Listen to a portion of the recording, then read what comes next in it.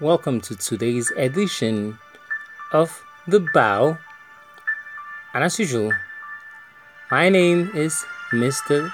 Dan. Stay tuned.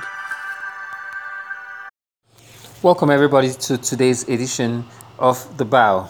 So, today we are doing a follow up to the last edition. We talked about the Nigerian consumers, still in line with the goal 16 of the UN SDGs, which is peace, justice, and strong institutions.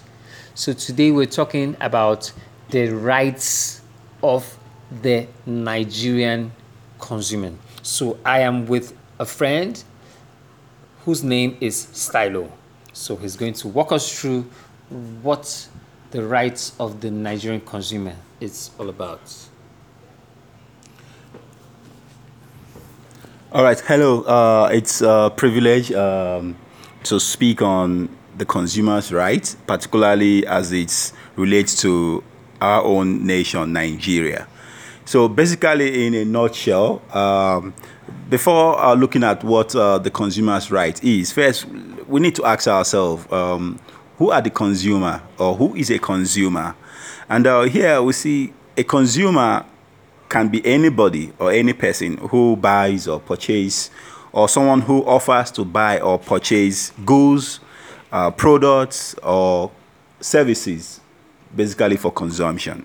Okay. And then, as we all know that the consumer right is generally enshrined in the Federal Competition and Consumer Protection Act, that which was enacted in the year 2019. Okay. And this act gave various rights to consumers as regards the purchase of whatever goods, whatever commodity, and also whatever services sought from service providers. So in a nutshell, I'm briefly going to just spell out some of these rights that has been given to consumers. Okay. This right includes right of disclosure of prices of goods and services. So this right of disclosure of goods and services basically means that any goods or services as displayed or as intended for sale by any seller, distributor, manufacturer, producers, or service providers must be clearly displayed on either the products, or each services as sought for must have a reasonable and definite price tag to them. Also, we have a right to given information in plain and understandable manners. It is very important that whoever intends to buy or commits to buy a product or a service must have a plain understanding of what such product or service is all about, to avoid any complication as to what such product or service can do or can help such consumer earn. So ensure that the consumer understands what he or she is buying, no complication whatsoever, and all that. Also, we have the right to adequate trade description, and this basically just tells us that for any product, there must be a description describing what this product is all about. It can be in form of a label to it, because a consumer don't want to go and buy a product. Probably you want to buy Coca-Cola, Yeah. and you get to the store and you see a Fanta label attached to it. So you know that is on its own. Like a misrepresentation that can deceive a customer to buying what he or she doesn't want to buy. So that customer has the right to know that this product has a trade description that is definite to what I want to get. So also I right to disclosure of second-hand and a reconditioned goods. You know, we've had instances where someone goes out to the market to buy a particular product, picks up the product, look at the content of the product and thinks it's an original product. Gets home and find out that this product has been worked on, is not what he or she wants. So the consumer needs to know what the state or the condition of what that goods is all about before buying that goods. So if the seller or the distributor or the manufacturer fails to disclose the state of such products Yeah. or service to the consumer has a right to seek redress on such faults by the seller. We also have a right to be given adequate information of every transaction. Sometimes some sellers or some vendors have a way of hiding certain information about a particular product or transactions, where one needs to buy certain goods at certain price. You only tell the person what the person wants to know without telling the person that there is a tax attached to it. Exactly. So it is now when that person already has committed to buying that, everything has been signed, and now you give the person maybe an invoice for what the person has paid or have paid. The person now sees tax in it or any other extraneous inclusion as to price or as to terms and condition after that person has bought the goods. No. The seller or the vendor has the right to disclose whatever information to the consumer before transactions are made. You also have rights to cancel advance reservation bookings. That's in terms of airplane booking, hotel reservations, and any other reservation that needs to be booked in advance.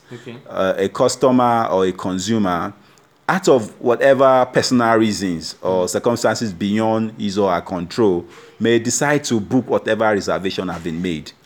It is within the person's right to do that. So vendor has no, rights to challenge such consumers' right to cancel such reservations. We have rights to reject goods before completing a transaction.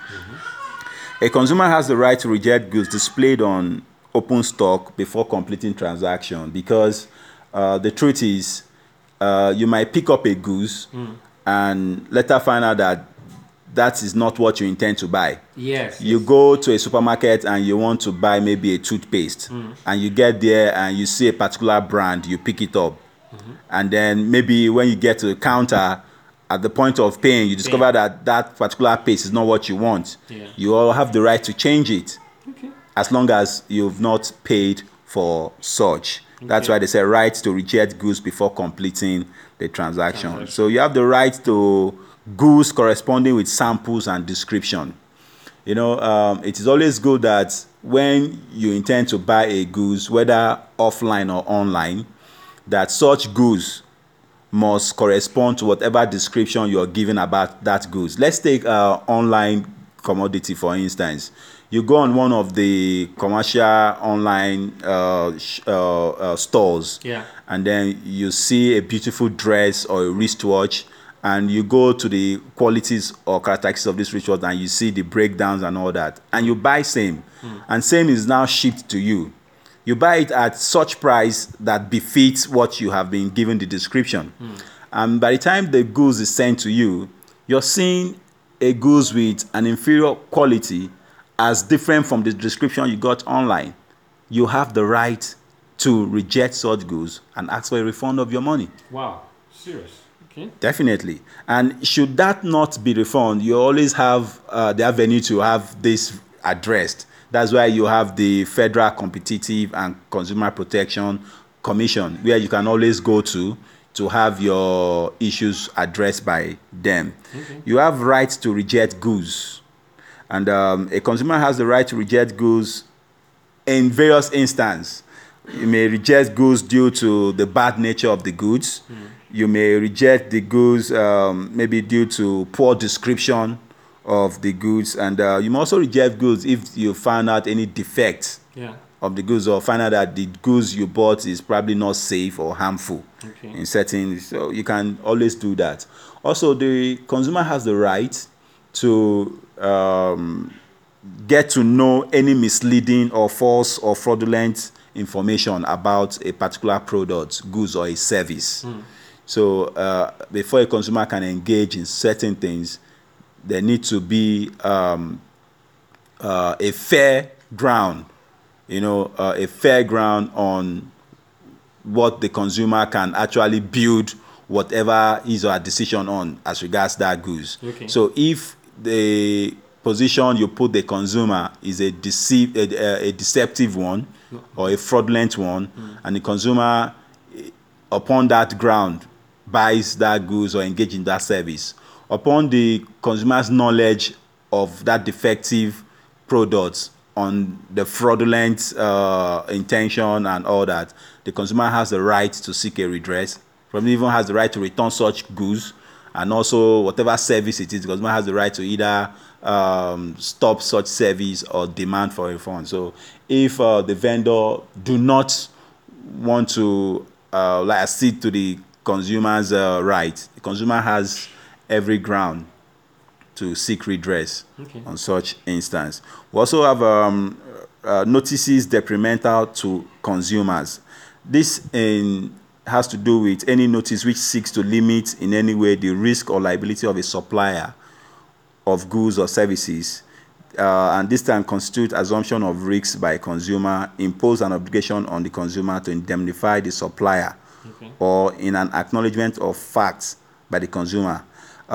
Generally, it is the duty of a vendor or will I say a manufacturer or producer or service provider to give notices to a consumer as regards whatever product or goods they seek to buy. Give them enough notice to make them probably notices as to how to use a particular product, notices as to maybe warranty and whatnot, so that in case of any damage before the expiration of such notice and everything, the consumer can have the right to probably return to and all that. So if you don't have all those things in terms of certain items, the consumer has the right to ask or to seek for such notice. Then right to quality service. And most consumers pay high for less quality service. So it is important that whatever cost or service a consumer is paying for, it must be in tandem with the quality of that product or service. So if a consumer is paying high for a product or service he or she thinks is of quality, and finds out that it was actually a quantity, the consumer has the right, for a refund or a redress of such. So we have rights to safe and quality goods also, and all that. And one thing about the consumer rights in this part of the world is that, these are holistically some of the rights provided by the FCCPC Act. And a lot of consumers are not aware of this. Yeah, I'm not. I'm just hearing it now. Exactly. So most people, especially in this part of the world, shy away from, will I say, fighting for their rights as a consumer, as a result of certain impediments or impediments. So people feel it's a waste of time. First is ignorance first. A lot of people are ignorant of that fact that there's a body that can actually take their complaint and address this issue. Yeah. And some of them is also lack of time. Lack of time. Yes. A lot of people feel, maybe the people who feel, why fight for the quality of a toothpaste that I just bought for 200 naira? It is not the cost you're fighting for.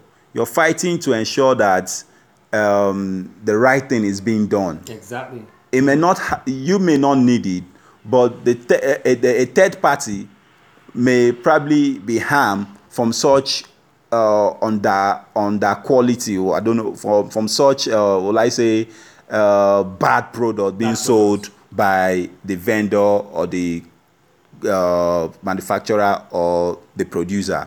So it is important that things are done properly, and that some of us as a consumer, we have this attitude believing that you cannot trust the system. Lack of trust for the system. Where will it lead to? Exactly. If I start now, will it not get to the court? The court serve. I don't even trust the court. Or they might probably have issue with the time to get judgment is another thing, which also has to do with the trust for the institution. A lot of people think it would be a waste of time and all that, and they wouldn't want to probably commit to a such time wasting event of going as much as fighting for a right that may probably be a 200 naira product, which might cost you more than 200 naira to probably want to get judgment. So people just feel, let me just let this go and all that. So that letting go situation has caused a lot of harm to a lot of people. So therefore, I will really encourage Nigerians, knowing that this right exists for them, to take advantage of this avenue to ensure that their right at any time it is wronged is being addressed. The Federal Competitive and Consumer Protection Commission is there anytime for them. Even if doing close of or their numbers are there, their complaints numbers are there, their emergencies number they can call to at any time register whatever complaints they have to the commission, and I'm sure that they will get the much needed redress that they need. Thank you so much. Well, one can go with his lawyer. Definitely, you can go with your lawyer. If we can't easily, I mean, people in the villages and out of the city center, I mean, that are not proximate to Abuja, can get to their lawyers to work on this for them. I'm sure the FCCP has national state of offices that people in other states, even the rural areas, can visit. And even if they can't, I'm sure with the help of the internet now, people in the rural area can probably access the internet and just find a way of getting one or two contacts of the commission, and their issues will be addressed, definitely. Okay. Thank you so much, Mr. Stalo.